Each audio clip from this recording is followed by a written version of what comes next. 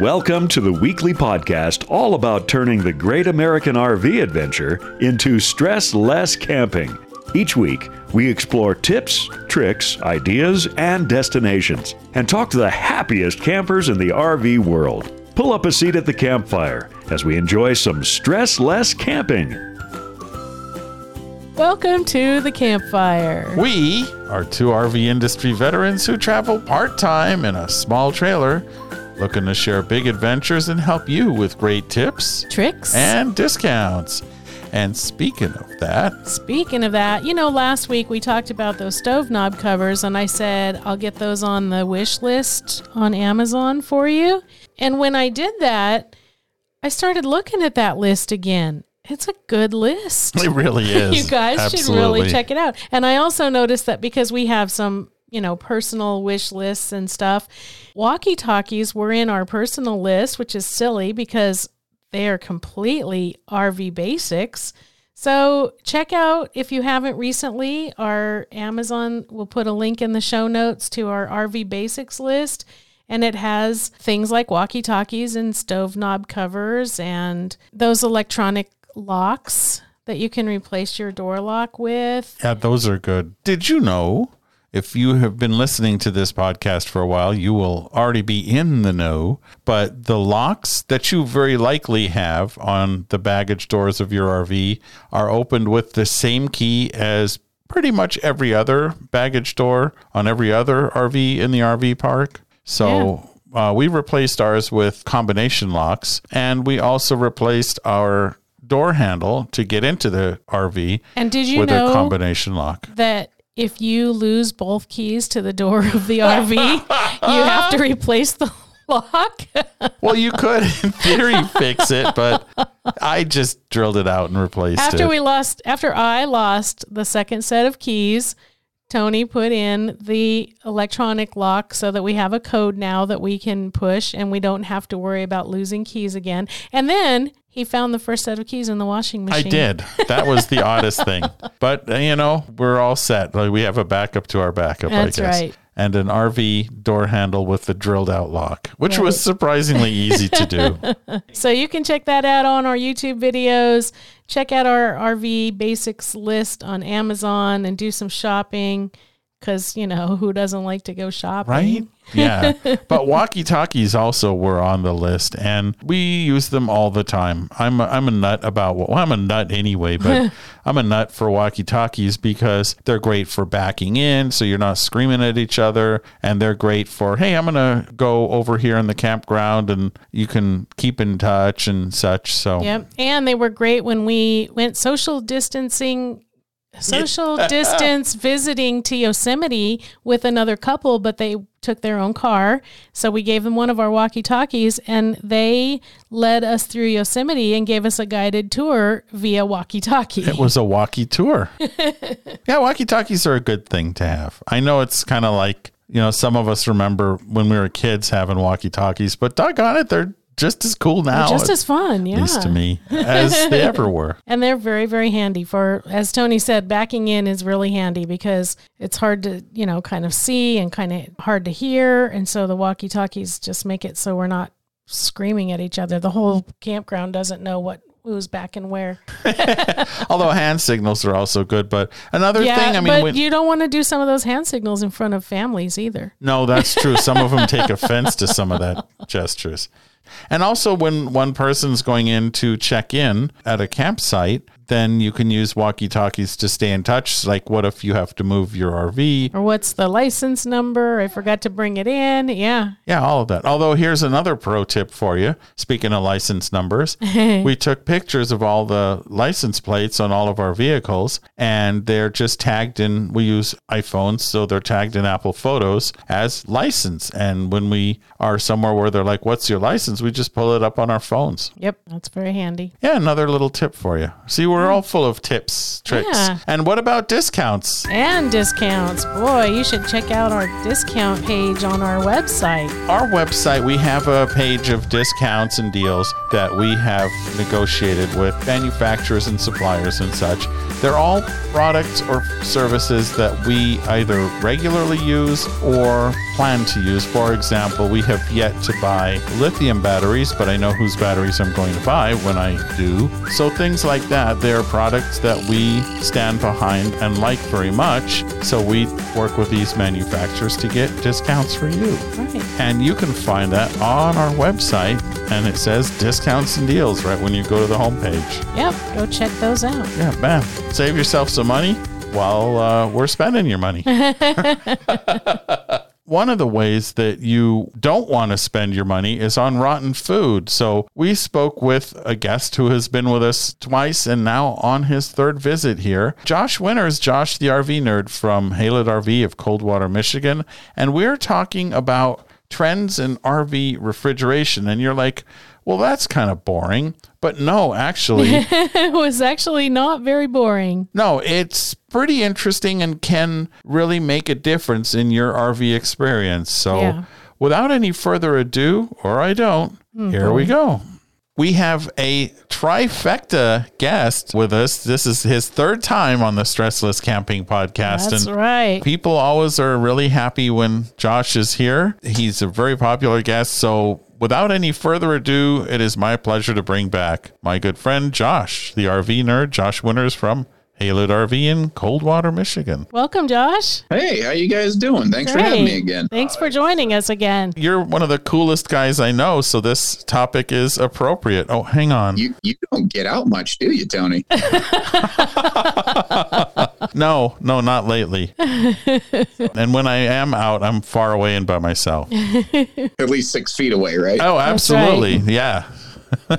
We are talking RV refrigerators, and we have talked about this subject before with Roger Ford from Ford's RV Refrigeration, who has developed a lot of the training materials and repair techniques for the typical gas absorption refrigerator that you find in the vast majority of RVs out there. It's extremely common. But this is different. This is the various types of fridges that you are likely to find in an RV and why it matters and what might interest you and what might serve you best or worst. So we're going to start with what is in probably the absolute vast majority of RVs out there, and that's what they call a gas absorption refrigerator. And the way that basically works is there's a container of ammonia that gets heated up somehow and rises, expands, cools, and that's what provides the cooling for your refrigerator. The plus of that is it's a very simple, no moving parts product. So it's simple, it's durable. Like you said, no moving parts. It's hard to bust it. Unless you break one of those tubes, which is possible but not likely, it's pretty simple. And the reason that these get used in RVs a lot is, one, because of the simplicity of them, but to heat that ammonia gas, you can use a propane fire. You can use a 110 volt electrical heater. You can use a 12 volt heater, which is less common. So that's the somehow that he mentioned a moment ago. When he said the gas gets heated up somehow, it's not just a magical thing that nobody understands.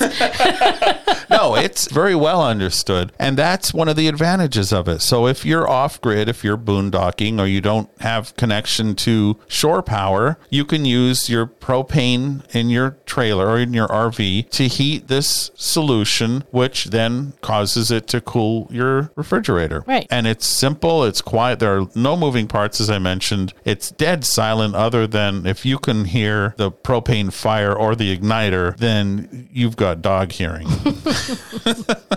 Typically, once those things do start, it's almost like white noise. It's like when your AC compressor kicks off and all of a sudden you're like, oh, it's okay, that it's much quieter in here now. Right. And you got to be listening for it. They are quiet for sure. And another advantage of them is, you look at just about any RV out there and you see those vents on the side of the RV where the refrigerator is. They vent the heat because any change of temperature device typically has a hot side and a cold side. So these gas absorption fridges have a place to exhaust the heat. An air conditioner, it blows it out the top of the trailer where you have the exhaust for your air conditioner. And so these gas absorption fridges exhaust the heat to the outside of the coach. And in summer, where every degree may make a difference, that's a plus too.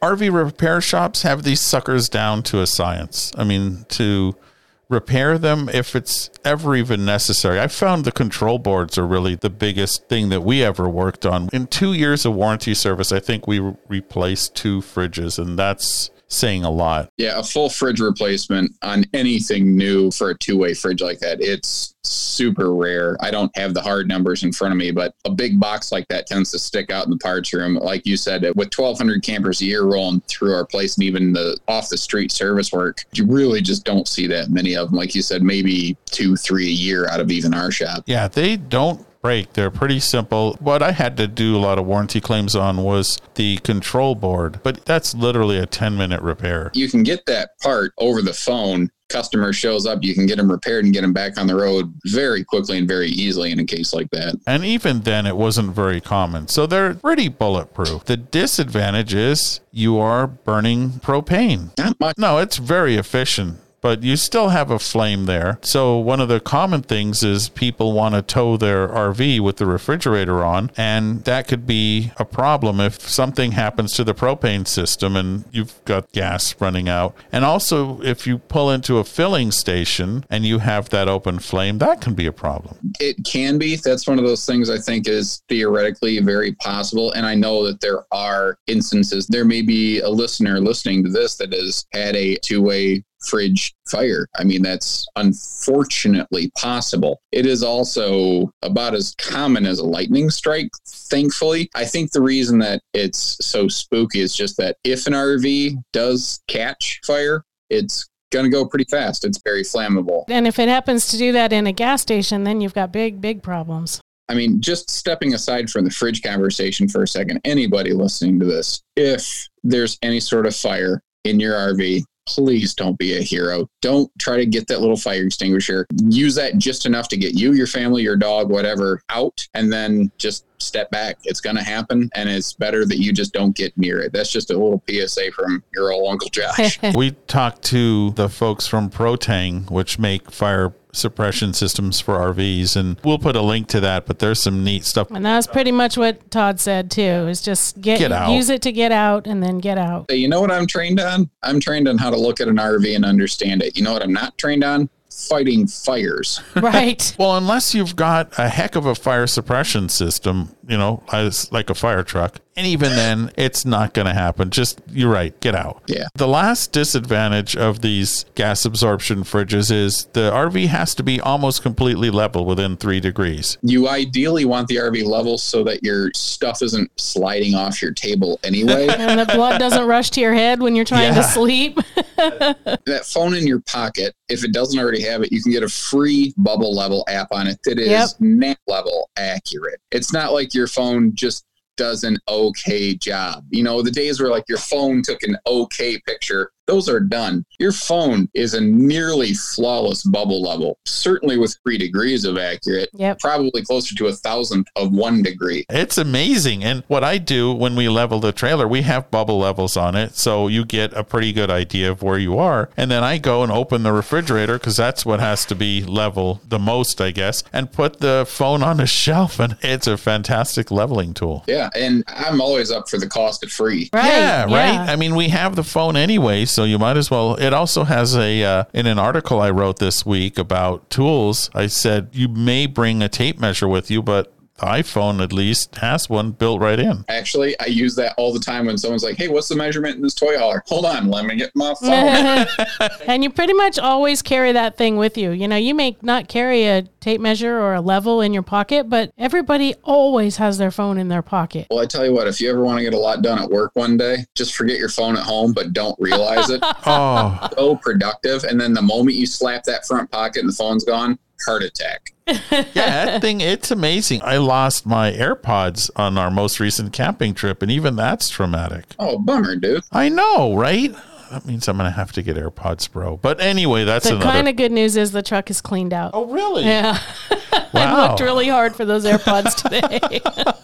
Yeah, that's odd. I use them to listen to podcasts. So there we go, gas absorption fridge. Chances are that's what you're going to have in your RV. And there's lots of questions about them, but they're basically a great thing. I want to throw one thing in the two-way fridges there, because you talked a whole lot about the gas side. But if you look at them, they have an auto and a gas mode. And you can tell it, no, just use gas. And when you flip it to auto, it'll always check for 110 electric park power generator power first. And if it's available, it'll use that. If it's not, it'll change over. This is probably not news to most people. But something I think we'll probably touch back on in a little bit here is how different refrigerators work in different climates and temperatures, which is a very important factor to consider when you're making a purchase. Something people don't realize is just because the fridge has 2 modes doesn't mean they work equally well. The gas side, if you have it cooling on gas, it cools significantly better, faster, more efficiently. It's no different than a gas clothes dryer versus an electric. It's no different than gas versus electric heating. Propane,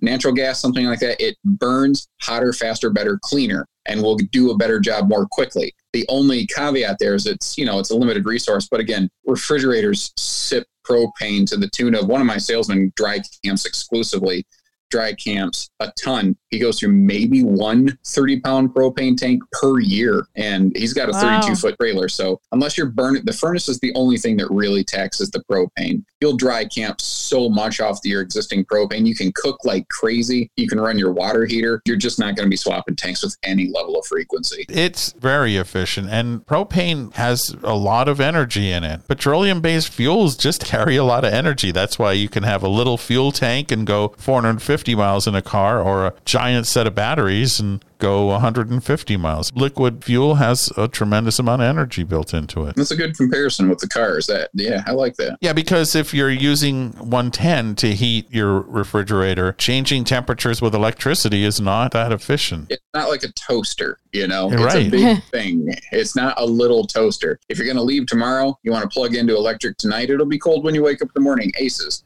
If you want to wake up in the morning and hit the road, you got an hour or two before you leave, you better flip it on propane. Or if it's screaming hot outside, flip it off of auto, put it on gas, and that will help tremendously. That's a thing I don't think a lot of people consider on two-way fridges. Well, another thing, speaking of flipping it to gas, let's say you take a 6-hour drive with your RV and you didn't run the refrigerator while you're driving, which is, I think, preferable, but that's a whole nother debate. So let's say you didn't run the refrigerator, you get to the campsite, it's hot as blue blazes because it's summer, and you plug your 30 amp cord in, and now you're going to kick on the air conditioner, and the refrigerator now says, whoopee, there's 110. So the refrigerator kicks in with its draw, and then you're like, oh, I better heat up the water. You could blow the circuit on the 30 amp. So that's another reason to switch over to propane or gas on your two-way on your fridge. refrigerator, just to avoid using that extra electricity when you're trying to use it on a lot of other things. Right. That's really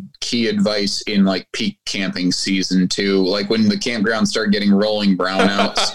Right. Yeah. Try to tell your neighbors, hey, kick your fridge over to propane if you can, and it will save everybody a lot of headache, a lot of pot breakers. Yeah, it's amazing how many people say, well, I don't want to use my propane. But as you said, a bottle of propane goes a long way if it's predominantly just heating a refrigerator or cooling a refrigerator. It's insanely cheap. Like if you look at cost per hour versus electric metered, it's absurdly less expensive. It's incredible. Yeah. Yeah, again, stored energy. Since there's no compressor and no blower really, it does take a good long while to chill a absorption refrigerator. One of the tricks that we've found is we have a little Camco battery powered fan in ours, and that helps. And we have an article about how to chill your RV's chill box, which I'll put a link to, tips to cool it down a little bit faster. Yeah, even a couple little like computer fans here and there. Some of the criticism that I've heard on the two-way fridges is, well, if they need the fans, then why don't the manufacturer include them? Well,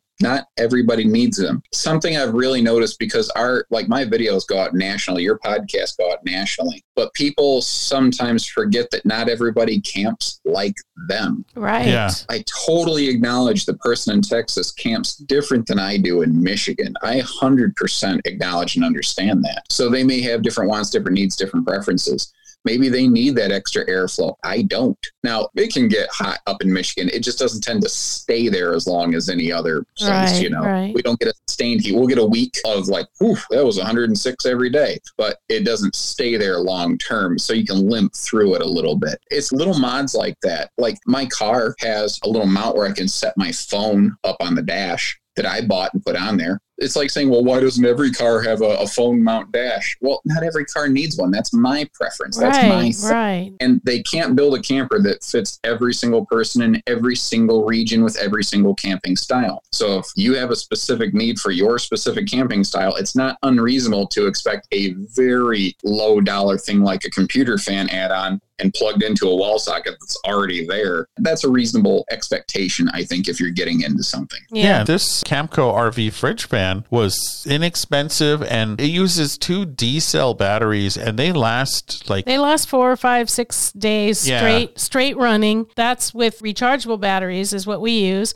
So we put it in, and when we leave, when we come home, we take the batteries out and recharge them. And they last on our long summer trips. They last at least half of the trip. And there's other systems that you can get that don't even require exchangeable batteries. There's just simple things that you can just hook up somewhere inside that back of the refrigerator housing just to get that airflow going. It's just not a hard thing. I think it's because people don't understand it, so they fear it, so they draw away from it. Yeah. And that's where things like YouTube are your friend. You can watch people like me who are complete idiots with tools do this stuff in less than 10.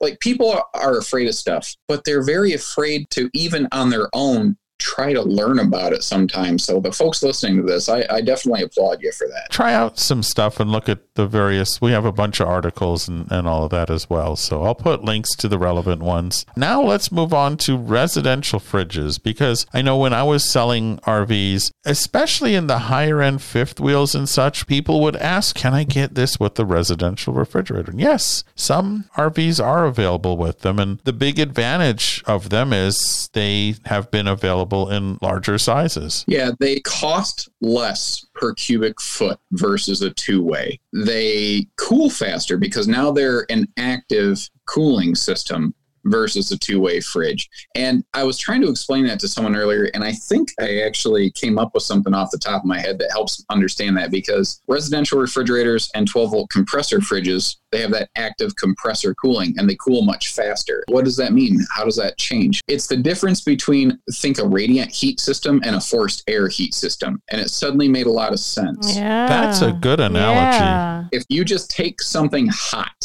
and set it in the room, it will spill heat into the room, and eventually more of that heat will dissipate into the room and equalize some temperature. Now, you take something hot and you blow a fan across it and push that hot air through the room, and it will heat the room a lot more quickly. Right. Now, instead of heat, what if I said cooling? So a absorption fridge is that passive, it just kind of eventually cools everything. Once it's down to temp, it's usually pretty okay, but you got to get it there first. Whereas a residential fridge and a compressor fridge, they're active cooling systems, and they will cool twice as fast. I've seen some testing where it looks like these Furrions on the 12-volt side will actually cool like up to 4 times faster. Yeah. They are. Now, on the residential fridges, are they all like the size that we have in the kitchen, and that's one of the main advantages? Or are there residential style refrigerators that are as small as the RV refrigerator that fit in a smaller unit? I've seen in vintage builds a lot, people take bar fridges or the small residential fridges and put them in there. Like the one I had in my studio apartment? Yeah. There's 100 different shapes and size of homes and kitchens and cabinets. So there's 100 different shapes and size of refrigerators, but there's only 1 or 2 that will consistently fit into an RV,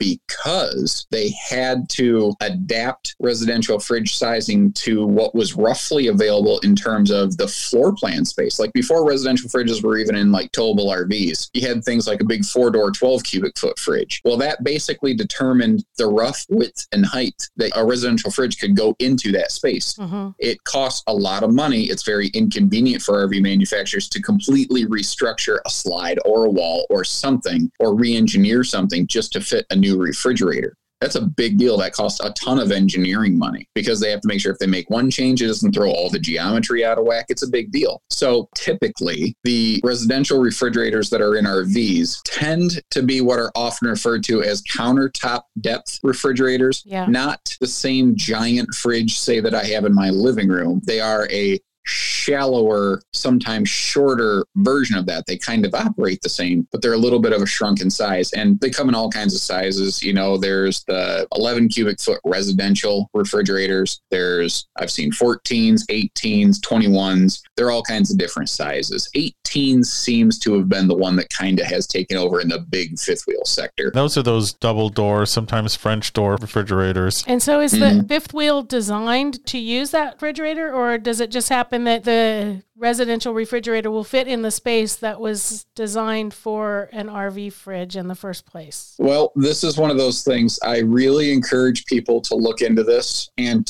to get a little more info and form their own opinions, because I know what I know. I've been doing this for a long time. I also know what I've heard different people say within the industry. So this can very quickly boil down to a he said, she said. But generally speaking, the residential refrigerators used in the RV industry, when they say they're designed for RV use, it basically refers to the size of the fridge and not the components, not the hardware. They're not typically designed for mobile use applications. They're not designed to be bounced around. Now, I had a video come out recently that for anyone watching, this might be a bit of the elephant in the room, but I wish I had actually prefaced that by saying 99% of the conversation that we are having on this podcast right now relates to towable RVs. When you are in a diesel pusher with an air ride system, I don't worry about a residential refrigerator because, frankly, it's probably less violent in there than it is when I walk across my kitchen floor. The amount of money and engineering that goes into that is completely different. But we're talking a massive difference between a $330,000 diesel pusher and a $60,000 fifth wheel. Right. There's significant differences there. I know that there's nice road armor and more ride suspensions and Equiflex and all this other stuff. It's not the same as like what you might be riding around in on a diesel pusher. Yeah. So, but I was actually asking the other direction. Do RV manufacturers design RVs to hold a residential refrigerator, or do they design them with RV fridges and then they decide to substitute with a residential refrigerator? It used to be they had the RV design, generally speaking, with a two-way fridge in mind of some size, 8, 12, 18 cubic foot, it depends. And then very often you could substitute in a residential refrigerator. Resi fridges have proven very popular in big RVs. And in most of your, I would call it like upscale premier series fifth wheels have adopted the residential fridge as the standard fridge now. I feel largely due to the fact that it is significantly less expensive, and it is somewhat expensive to get into RVing for sure. Whether it's a payment basis or I'm just writing a check for it, there's a cheaper thing I could do this weekend, but it's because it's a long-term concept that you're buying into here. But this is an industry that when you're making design decisions from the product standpoint, brand managers, they watch things down to, can I save 4 cents? The margins are that tight. So when a residential refrigerator could be $800 or $1,200, depending on the size, cheaper than a two-way fridge, that seems very attractive to them. Right. They can reinvest that money in other areas that a customer can see it, while also saying, but look at the larger refrigerator that I have for you now. Yeah. Well, and they don't have to plumb propane to it. It's a simpler plumbing job in the propane department. I don't know how many brands are not at all plumbing a gas line into that area, because there are some companies like, let's say, well, recently Eagle recently standardized a residential refrigerator and all the full Eagle non-HT things from Jayco, but they still offer a two-way fridge. It is actually, generally speaking, simpler, easier from a manufacturer to always run the same plumbing and then just pop a different fridge in. Yeah. I could see some brands that being the cost of the two-way fridge, but I don't believe that's how it's typically done. When people were shopping for higher end RVs, they would be surprised when there was still an absorption fridge in it. They would, what? Oh, I wanted a residential fridge. And that goes back to, what are you using it for? Because some of the really large travel trailers and fifth wheels go somewhere and stay there. Yeah. And maybe if they move again in 6 months, 8 months, a year, it's, from cold to hot or whatever. So sometimes these larger RVs just don't travel as much as our little 19-foot travel trailer. So they don't care as much about the ability to move safely. Yeah, if it's going to be parked, if it's going to be used more seasonally, I think that is this is a personal view. Everyone please form your own opinions on this, but that's one of the few times I think a residential fridge is a really solid application. Even then, we've had some service challenges with them, even just on short trips. And I know there are plenty of people listening who, I've had a residential fridge for 4 years and I've towed different coasts. Yeah. And I'm super, super happy for you. I never want anyone to have a failure. I just know what we have found through our tracking of our service records at Haylett RV, that if you're going to be towing with any level of frequency, residential refrigerators tend to come into the shop more. And when you go down really hard. Yeah, because the perception is whatever brand fridge you have in their residential fridge, you figure, well, I'm going to call the lonely repairman and he's going to come out and fix my refrigerator. No, they will not. At least not in my experience. The local home refrigerator repairman, when he finds out that it's in an RV, nope, I don't work on those. So then what do you do in that case? Well, one of the options is to take the refrigerator out. Which voids warranty. Yeah. And it doesn't go through the door. No, it no longer fits through the door. So now you are paying for a slide room to come out, or the windshield in a big Class A diesel pusher might have to come out. There's going to be a lot of work in getting that refrigerator out so it can be worked on. Yeah, and sometimes it can be, quote, just a window, but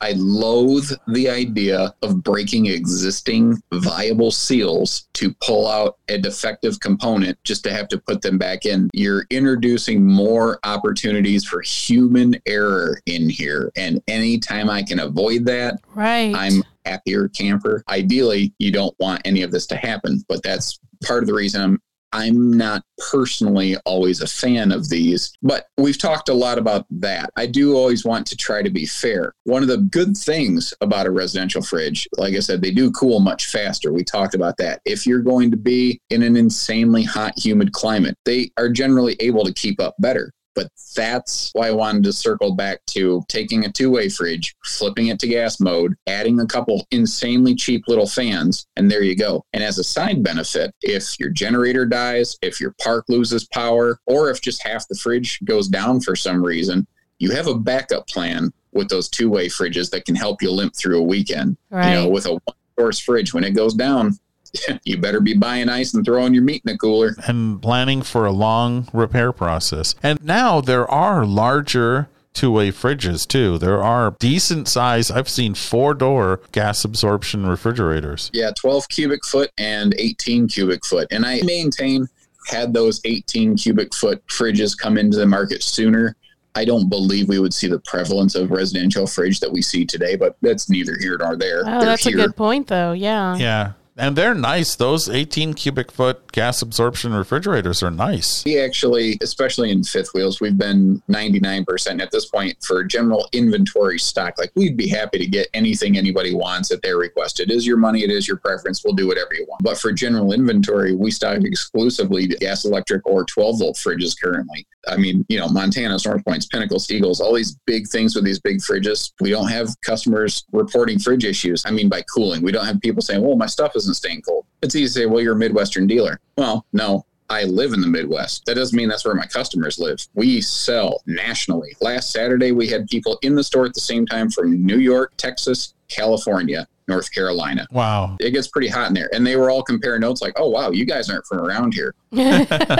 Son, you're not from around here, are you? Right. Yeah. And we have people camping from any state in the nation, and the fridges seem to work fine when people are trained on them properly. And I think that maybe that's something that is a little bit lacking in the industry as a whole, is helping customers understand their RVs. I will also state a little bit, there's a lot of people that don't want to learn anything about it. They're afraid of it. They just want you to do it, and they just want you to, isn't that warranty? Isn't everything warranty? Well, everything's not warranty. You do need to learn about your thing a little bit. We were camping, was it 2 weeks weeks ago at the state park, and it was hot. It was just ridiculously hot. Over 100 the whole time we were there. And our refrigerator, which is, typical two-way RV refrigerator, it did fine. The beer was plenty cold. I had no complaints. Priorities, right? I mean, it kept the meat and cheese cold too, but... And part of that is also maintenance. I take those vents off on the back of the refrigerator now and then and vacuum the thing out so it's clean in there. I mean, that's another factor. It's kind of like you'll hear people say their air conditioner, the fins need to get combed out, exact same thing. And if anyone doesn't understand what that means, so your vehicle has an exhaust pipe, right? Imagine if it started to build up like with arterial plaque like your heart. If you start plugging up your exhaust pipe, your engine stops working properly. If you keep your exhaust pipe clear, your engine works properly. Exact same thing on the back of a fridge and on the back of an air conditioner on an RV. Those exact same principles apply. And they are an attractant for bugs and such. They love wasps and mud daubers and all kinds of flying things like it in there. So keeping that clean helps it as well. So like I said, it was over 100 degrees and everything stayed nice and cold. And we were off grid. So how long was that? How long of a trip? Oh, we were just there for 2 days. Yeah. Wasn't 3 days? 2 days. 3 days. 3 days. I was just kind of curious on the time frame of that. It wasn't just like a one-day stay over. It's like you had exposed long-term time work. Oh, yeah. Full RV had time to equalize and your fridge kept up just fine in triple-digit constant weather. Yeah, it was miserable for humans. Right. And in that case, I ran my 2 generators. I have 2 little 2,000-watt generators, and I had the refrigerator on propane, so I wouldn't use gasoline. Yeah. So I was using gas and gas. There you go. Imagine that. So one of the other disadvantages of a residential fridge, from my perspective, is it has to exhaust the heat into the coach of the RV. Right. But an advantage is there's not a hole in the outside of the RV, which is another potential failure point. Yes and no. We talked about the servicing of residential refrigerators. A good example here is Jayco, specifically, which brand do they use? I think it's Whirlpool. I can't remember if it's Whirlpool or they're Samsung. Mostly all Whirlpool from what I've seen. Yeah, I think it is. Some are Samsung, though. Jayco struck a deal with their Resi Fridge supplier that said, we are going to put an access panel for servicing in the back of all of our RVs. We have an agreement. If a Whirlpool tech shows up, they will work on that thing without dislodging it. So that, because we are not the only dealer who has reported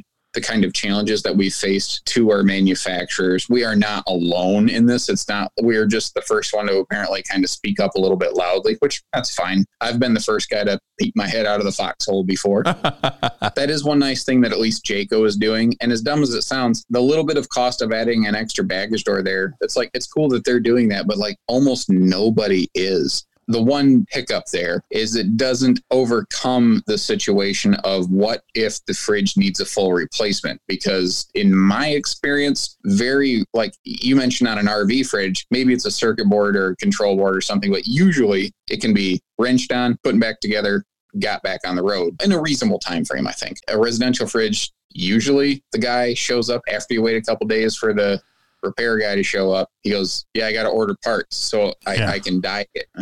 Okay, isn't that why you're here? But okay, do what you got to do. And he says, it's Monday. I'll be there Wednesday.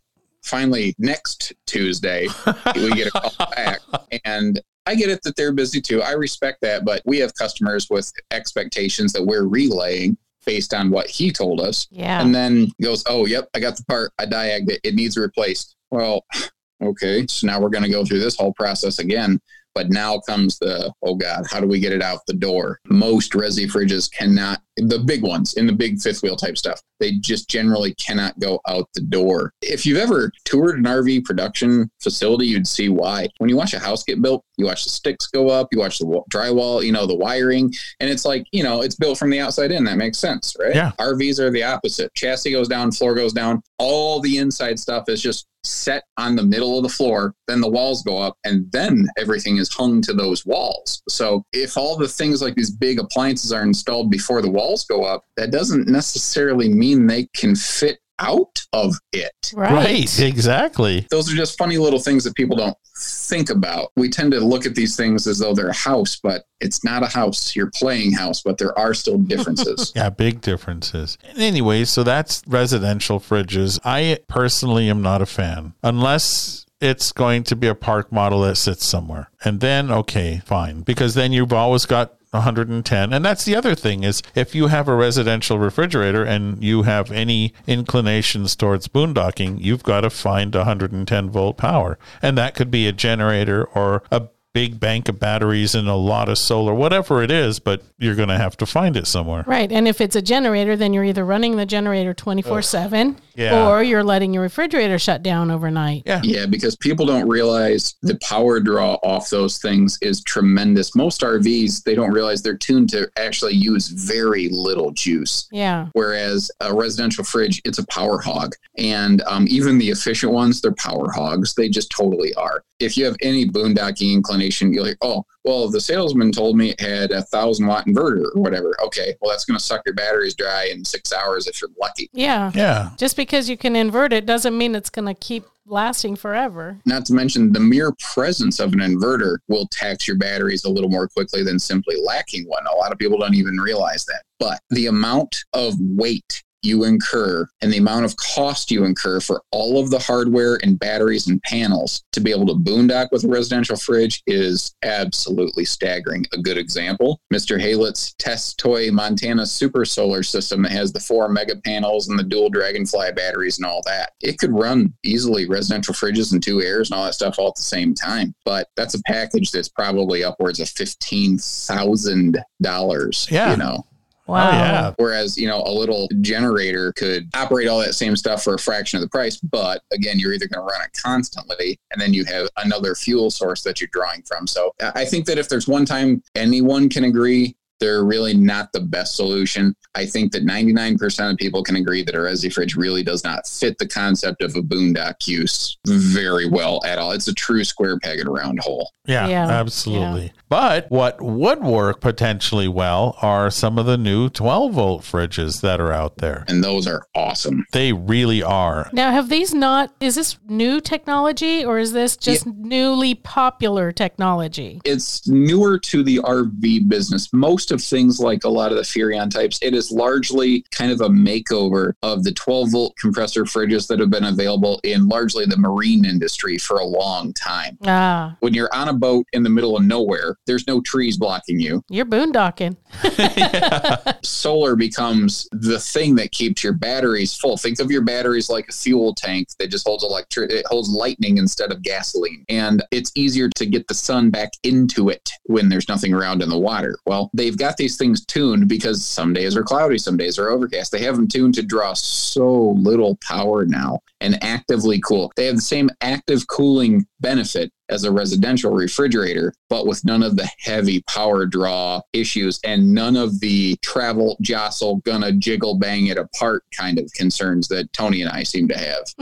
Exactly. They're they're specifically built for a harsh environment. They offer, as you said, the advantages of a compressor-based refrigerator. They're extremely efficient. I got information from Furrion, and Furrion stated that I'm looking at my notes here and I can't find it now. I think when they're actively cooling, they're generally like 4.5 to 5 amps draw. Whereas once they're at cooling temp, I think they're about 2.5 to 3 roughly. Does that sound about right? Yeah, it's 2.5 amp hour at ambient temperature of 72 degrees is what it says. 4 amp hour if the temperature is 90 degrees. But they claim that you can run their refrigerator with an 85 amp hour battery and a 100-watt solar panel for over 14 days. The 100-watt solar panel, you don't have to mount that to the roof. That's not a really big, complicated solar system. No, not at all. You can get a portable suitcase 100-watt solar panel off Amazon delivered to your front door in 2 days with Prime, thank you. And I can carry it with one arm. And the other nice thing is with the portable solar panel, you can stick that thing in the sun and park your RV in the shade, and that's kind of the best of all situations. And then you've got these really reliable, and another advantage, they're larger inside for the same about 2 cubic feet more, 4 times faster cooling. There's no exhaust to the outside. Even the Furrion one has magnetic panels on the door, so you can change the color if you change your mind. I mean, it's that was one of the smartest things Furrion did, because like Everchill, everybody else, they have this cool stainless front on it. And don't get me wrong, it doesn't look bad, but it doesn't always look good with every decor. But Furrion realized they could sell this to every manufacturer and customize it to their decor if they just change the faceplates the way the industry has done it for years. Right. And that's else. That's the thing with Furrion. They do more testing. They do more thinking. They're rarely the very cheapest option out there. But I do feel that, generally speaking, they are one of the best suppliers into the industry today. Yeah. Their fireplaces they have an extra safety function. Their ovens have an extra function. Everything they do does one thing more than everybody else. I like the blue knobs on their stoves. Yeah. But the other nice thing, these 12-volt fridges work at any elevation level. You don't have to worry about flame out. And the trick be on a 30-degree kick for some reason. It's going to work. Exactly, or hot or whatever. And I mean, if I were to have the unfortunate circumstance of my gas absorption refrigerator dying, I would absolutely buy one of these 12-volt refrigerators. Too bad you can't accidentally leave this under the back tire of the truck. I mean, not that that's how things accidentally get replaced around here, but... Like the AirPods. I don't know what happened, honey. It must have been under the tire, and now I need a new laptop. Yeah, I'll say this. If I were getting an RV for my personal use today, I would be putting one of these 12-volt compressor fridges in it. I've never seen something cool down the way that they do. Like, our dealership, Haylett RV, is 58 minutes from the shipping yards. I've timed it because we've driven there more than once, going for like cool on-site factory training. One of the benefits of being a local dealer. They show up from the factory. So here's what happens. RV gets built, and then a third-party shipping company grabs it, takes it to their shipping yard until it gets dispatched, and then it gets sent up to us. So it's not actually a factory person delivering these things. So this independent person who's never even cracked the door on this camper, who's never touched it, was nothing to do with any of the campers, shows up. And just from towing it here, just from the power coming through their truck, through the 7-way pigtail into the trailer, no pre-cooling, they are ice cold. They are ice cold inside, to the tune of, when it's hot and I'm doing my video tours, I'll crank them up and I'll leave the door open just to take the edge off. Wow, that's pretty cool. They're terrific. So do they run whether you want them to or not? It depends on the specific supplier. Some, if you turn it all the way down, will turn off. Some won't. Catalina did a really smart thing. They found that they could save a couple bucks on a 12-volt fridge that didn't have an off switch. But for way less than that couple bucks, they could add a light switch, an on-off light switch on the side of the fridge, the wood paneling beside it, and you could actively turn it off and on. And just little smart things like that. Sometimes it doesn't have to cost a lot, it just has to work. So they found a way to find a fridge that works well, but had less features for less money, and then for not as much money as the fridge with an integrated off switch, build their own. So there's different ways around it. Not every company does that. Typically what I've seen with a lot of brands do is, if they are going 12-volt refrigerators, regardless of the type that they have, many of them are already standardizing a 12-volt battery disconnect switch. And those are handy regardless, just so that phantom drain, say like your stereo, it doesn't turn off, it goes into standby. That refrigerator panel we talked about, it's always trickling 12 volt to monitor what kind of power is coming in. So being able to just hard turn that off is useful anyway. But to make sure that you're definitely turning off your fridge, also very useful. I've seen more and more RVs where they're starting to kind of include it. I know the big Outbacks that we were stocking, they were starting to come with 12-volt fridges, but they're also had provisions for putting solar on the roof, although I still argue I like the portable solar panel better, but that's just me. Some people, though, it is nice to just have it there. It's nice. It depends, again, on your specific camp. Yeah, no, those 12-volt fridges, basically this year. So, like, the first one to standardize it in the industry was Wildwood with their Everchills. That was in the 2019 model year, coming into 2020. The late 2019s, it's that new. They did it standard. Freedom Express and the Liberties has been offering it optional for a couple years. So Wildwood did it. Shortly after that, Cherokee did it like across the board. They jumped right into it head first, and they basically just drug the entire industry with them. But Cherokee has been doing that in so many respects. Cherokee has been driving even laminated product development, even as a stick and tin builder. So they standardize it. Catalina and their upscale started offering it optional. Now this year, it's standard in Cherokee, Wildwood, Catalina, optional in every Jayco towable from an Eagle HT down. Rockwood across the board is offering it as an option. Arctic Wolves, Cougars going to start offering it. Basically from a mid-size fifth wheel down, anything that would have a 2-door refrigerator generally has some opportunity for 12-volt fridge. It is a mainstream thing that's, especially in the smaller segments, is really taking over as the dominant fridge, where you option out of it into something else. It costs less than a two-way fridge. It cools better. It has active cooling. It doesn't have to be level. It's insulated better. The only downside to it is that it does not have a auto backup feature like a two-way fridge. And that makes me feel a little nervous until I start thinking, well, does the furnace in the camper have a two-way? Does the air conditioner have a two-way? No, most things work one way. And that's fine. My house doesn't have two heating systems. My car doesn't. So once I get over, and I'm still adjusting to it, but once I let go of my security blanket of, I like my precious backup. Yeah. I am just all about 12-volt development. Something cool that I really recently found out about the time you were asking me about this, Tony, is Furrion's developing a 7 cubic foot 12-volt fridge that would fill a 12 cube two-way fridge slot. So interesting. 4-door two-way fridge that could fit roughly an 18 cubic foot resi. That's the cool thing about compressor fridges. They can be size for size with residential. So they are making, I guess you call it a mid-size 4-door 12-volt fridge.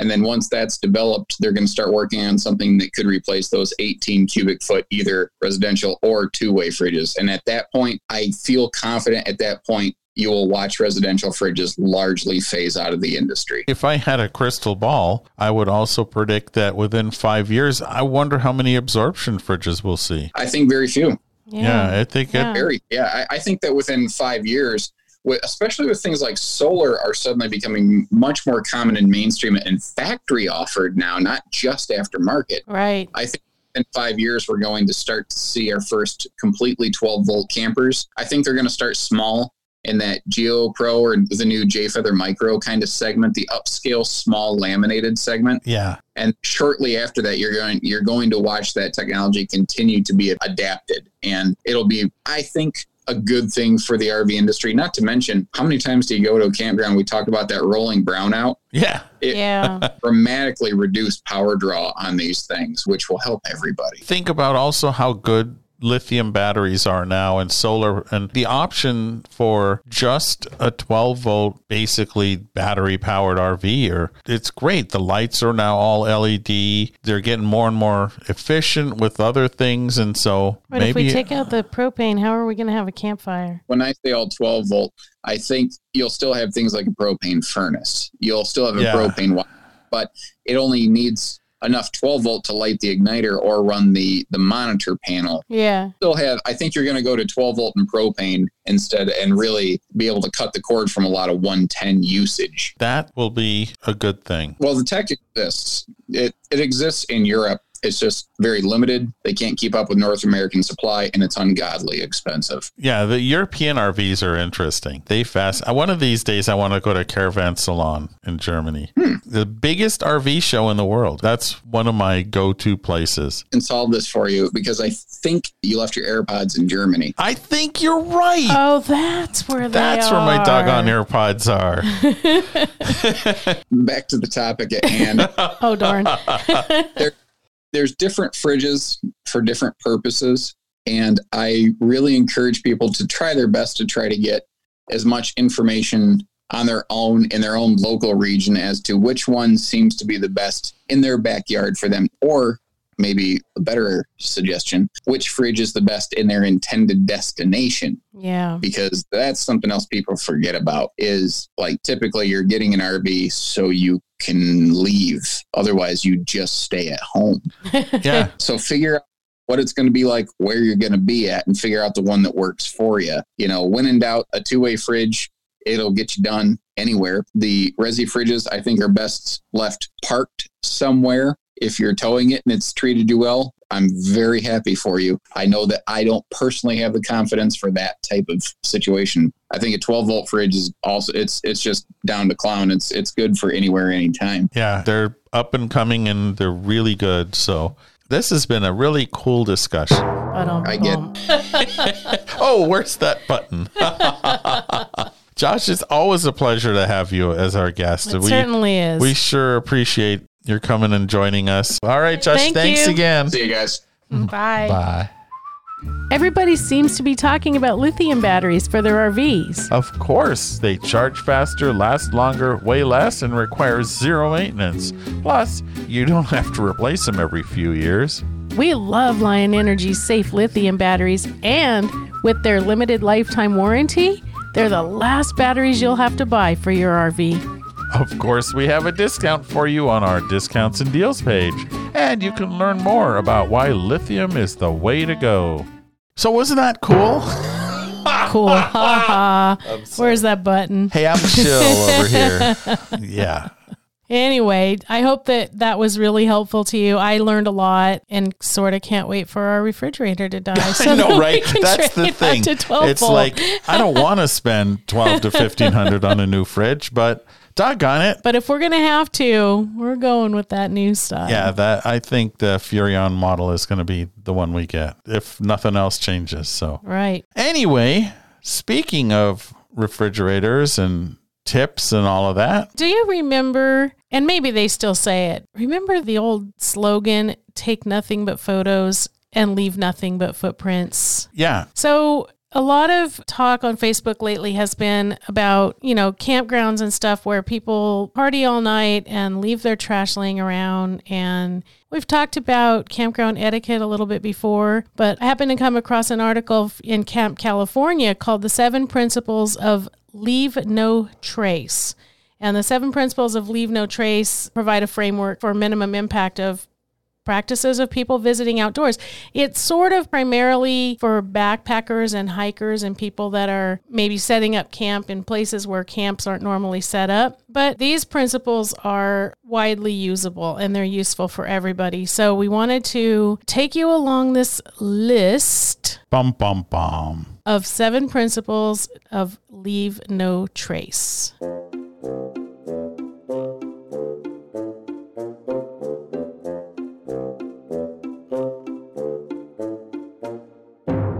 So principle number 1 is to plan ahead and be prepared. And that, you want to be prepared for whatever kind of weather you're going to run into. This is, of course, particularly important if you are hiking or tent camping. Knowing that a storm is coming is going to be pretty important along your hike or your tent camping trip. As we record this, there's severe weather on the East Coast. And so even in an RV, let's say there is a hurricane or whatever. Right. You want to know where the safe place is to go in that campground or near that campground. So Right. it's good to know the weather. You want to be prepared with the right amount and the right type of food. Again, if you're hiking, you're probably not going to carry a lot of frozen food along with you.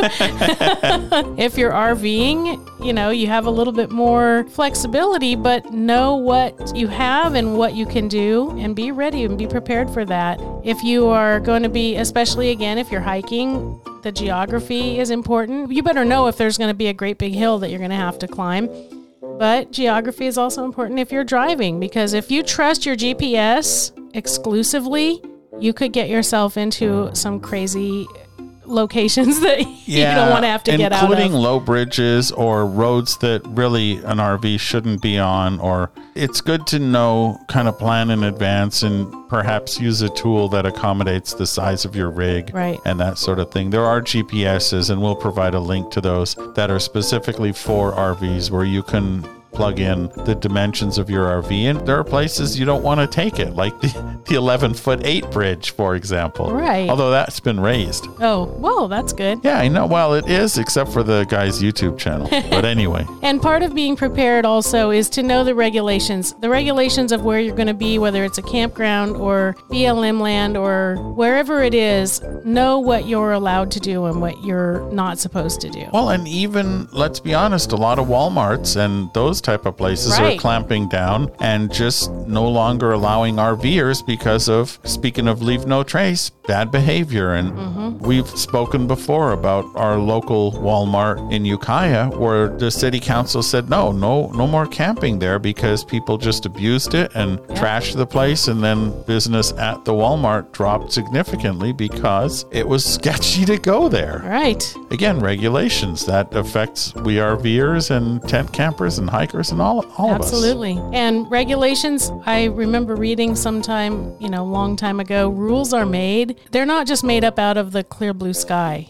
Pretty much every rule came about from somebody doing something that was not okay. And so they had to make a rule about it. Yeah, don't be that guy. Don't be the one, this is called the Peggy rule because she's the one that did this stupid thing first. Don't be that. Well, don't be the person for whom the sticker at the top of the ladder was placed. Yeah. Or the guy who, and this is actually a verifiable story, the guy who put his cruise control on his motorhome and then went in the back to make, I think, a tea. Sandwich, yeah. Yeah, or whatever. Yeah. Don't be that guy. Right. Number 2, believe it or not, we're still on number 1. That was number 1. Be prepared. Number 2 is travel and camp on appropriate surfaces. Tents, they're pretty flexible. You can almost camp anywhere except maybe on Niagara Falls and that sort of thing. But you'll want to know, is it slippery? Is it hard? Are there ants? Travel and camp on surfaces appropriate for the way you camp. So your RV or your tent or whatever it is. If there are roads, which there are on most of the, in the BLM, in the desert in the West, there are some roads, but it's kind of free for all, go wherever you want type of thing. But some places, and even in the desert's a very sensitive area, and if you decide to go off-roading and make your own trail, you are disturbing rocks and soil that haven't been disturbed and shouldn't be disturbed, and it's actually very destructive. Yeah, surfaces actually matter. I remember 2 years ago at Quartzsite, it was really rainy and a lot of folks were getting stuck. So there's that too. That's right. That's weather and surfaces. Yeah. Number 3 is kind of my pet peeve. Don't be a jerk about your trash. Dispose of waste properly. Put the recycling in the recycle bin. Put the trash in the trash. Your mom ain't going camping with you. Take your trash and put it away. And if you happen to be out in the middle of nowhere and you're either boondocking or hiking, tent camping, something like that, we're not going to talk about all the details, but know how you're supposed to take care of your bodily wastes. Yeah, there are procedures. If you are way out in the backcountry, there are proper procedures for human waste. And, you don't have to bring that back with you. Well, sometimes you do. Yeah, that's true. There's a burying process, but sometimes that is not desired either, and they want you to pack it out. Yep. So know what the rules and regulations are and what the practices are, and leave footprints and take pictures. Right. Don't leave your trash. And number 4, don't take rocks or plants or archaeological artifacts or any objects of interest. And there are areas where it doesn't matter, but especially in areas that are sensitive already, or archaeological artifacts are all considered sensitive. So leave them there. For one thing, you're making a disturbance. If you're taking a plant, you might accidentally take a plant disease back home with you. If you pick up rocks in the desert, you may be disturbing the desert pavement, and that desert pavement has taken thousands of years to form, and it's very important. And you don't want to disturb that. And archaeological artifacts, you don't even want to get into that kind of trouble. No. And recently there was a story about some people painting blue squares on the desert sandstone. I mean, come on, people. Yeah. Don't be that person. You don't have to carve your name on trees or benches or spray paint or any of that stuff is just super duper bad. Yeah. So just leave things there, take pictures of them, and leave them there for the next people to take pictures of. Absolutely. Yep. You're going to nature to see it, so leave it the way it was when you got there. Yeah. Or better, if possible. Right. Number 5 is to minimize campfire impacts. Yeah. And I think that we're probably going to come up with a whole episode about campfires and wildfires very soon. But essentially, know if you even need a fire. If you don't need one, for atmosphere, I get it, but if you're in a place where a fire shouldn't be, or you're not even supposed to have them, and you don't really need it, it's just for atmosphere, really consider whether that's really something you should be doing. There's a lot of rules about it now. For example, there are issues with bringing firewood from outside an area that carries with it invasive pests and that sort of stuff. Right. But there's also restrictions in a lot of places, and there have been all my life I can remember about not gathering wood. So know whether you're supposed to pick up wood to burn in the area, or if you're not. I mean, sometimes you're just not supposed to touch it. Right. And also, there is a surprising increase. Well, not that surprising, but there is a big increase in wildfires caused by campfires this year because a lot of new people don't realize, how to minimize the campfire impact or just completely not have impact. I know we live in a place that has had some horrific wildfires where well over 1,000 houses have burned down, or whole cities in the case of Paradise. And fire is kind of a scary thing. So unless you're completely in control of it and know all the rules and best practices, maybe it's good to just have a vision of fire on your smartphone or tablet. Have that crackle noise that Tony put on the iPod speaker the other day. No, it was on the HomePod. There's a fireplace sound. And I kept hearing a weird little noise, and I thought, what is going on in the living room? I always like to see what I can do just to give Peggy a hard time. That's how I roll. Well, and in the past, we had a fireplace that didn't work well. And so to Tony's credit, he bought me little incense that was made out of typical firewood, like cedar and oak and those kind of incenses. So I'd have the smell of fire. He found these sound effects that were the sound of fire. He wanted to get me a big screen TV and have a video of fire so that I wouldn't miss out on having a fireplace. Well, we had a house that the chimney needed severe work. And so anyway, speaking of being respectful, wildlife. Gosh, every year there are stories of people getting injured or even worse by wildlife. And it doesn't have to be that way. It does not. The best way to respect wildlife is to just observe quietly. From a distance. Take your pictures. Don't give them food. Don't leave food out for them, that even if you don't intentionally give it to them. A lot of places where there are wildlife will have bear boxes or food boxes. Use them. Don't leave food out for the wild critters to get to, because you don't want them to get used to human food. And then when there isn't human food, what are they going to do? They're going to come into town or they're going to die. Just give them their distance. You are in their home. Right. And so don't go up and, those bison might be cute, but you go up and try to pet them, and you know what they say, you play with a bull, you get the horns. You get the horns. And there's video on YouTube of people getting the horns. Absolutely. It's not a pretty sight. Right. It's not good to horn in on wildlife. And then number 7, speaking of respect, be respectful, be considerate of other visitors. It just seems so crazy that we even have to say this, but it's true. There are people who, and this one tears me a little bit, because people have different reasons for getting out of the house and going camping. And some of them just really need a pressure relief, and maybe they want to play some music and dance around and, go a little crazy. And other people go there to have absolute complete silence. And unless you go in the middle of absolute nowhere, there's a chance that you're going to be disturbed by someone else's behavior. And music is such a reflection of your soul and your being. Right. But your music may not be what I like, and you may not like my music, and things like that, barking dogs and just noise. Just be cool about it. I mean, yeah. That, I bring music with me when I go camping, but usually you can't hear it at the next campsite, because I don't know if you're a big fan of what I like or not. Right.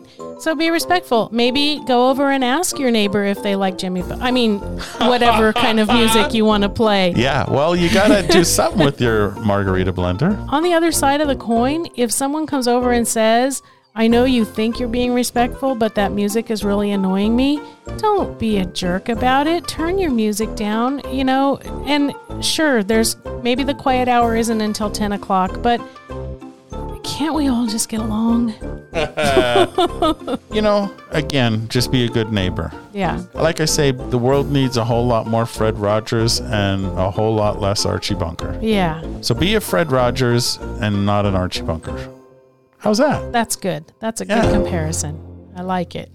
there you go. That's what we have. That's our list. That's our fridge. I think this is going to be a long episode, and that's okay too. Thanks for sticking around and listening all the way to the end. We appreciate it. And of course, if you have input or ideas or questions or anything about what we talked about today or on any of these episodes, we are all over the social realm. But you can find where we are at our home base, which is stresslesscamping.com. And from there, you can jump off to all those other places. By the way, we really, really appreciate the reviews. It helps other people discover it. It's like shouting from the top of the hill of Apple Podcasts, hey, come and join me over with Stressless Camping. But respectfully, before 10 p.m. Right. Oh, yeah, absolutely. And of course, if you don't want to miss a future episode of the Stressless Camping Podcast, it's free. It is free to subscribe on any podcast app. And, we're saving a seat for you around our virtual campfire. Thank you again for joining us. We hope you got some value out of this. We hope you think the episode is chill. Oh, boy. And until next week, Happy camping. We hope you learned a lot, had some fun, and got some tips for your next stressless camping adventure. We're honored by your reviews on Apple Podcasts, which helps others find us too. Don't forget to subscribe so you won't miss out on the adventure. And we look forward to your joining us next week. Until then, happy camping.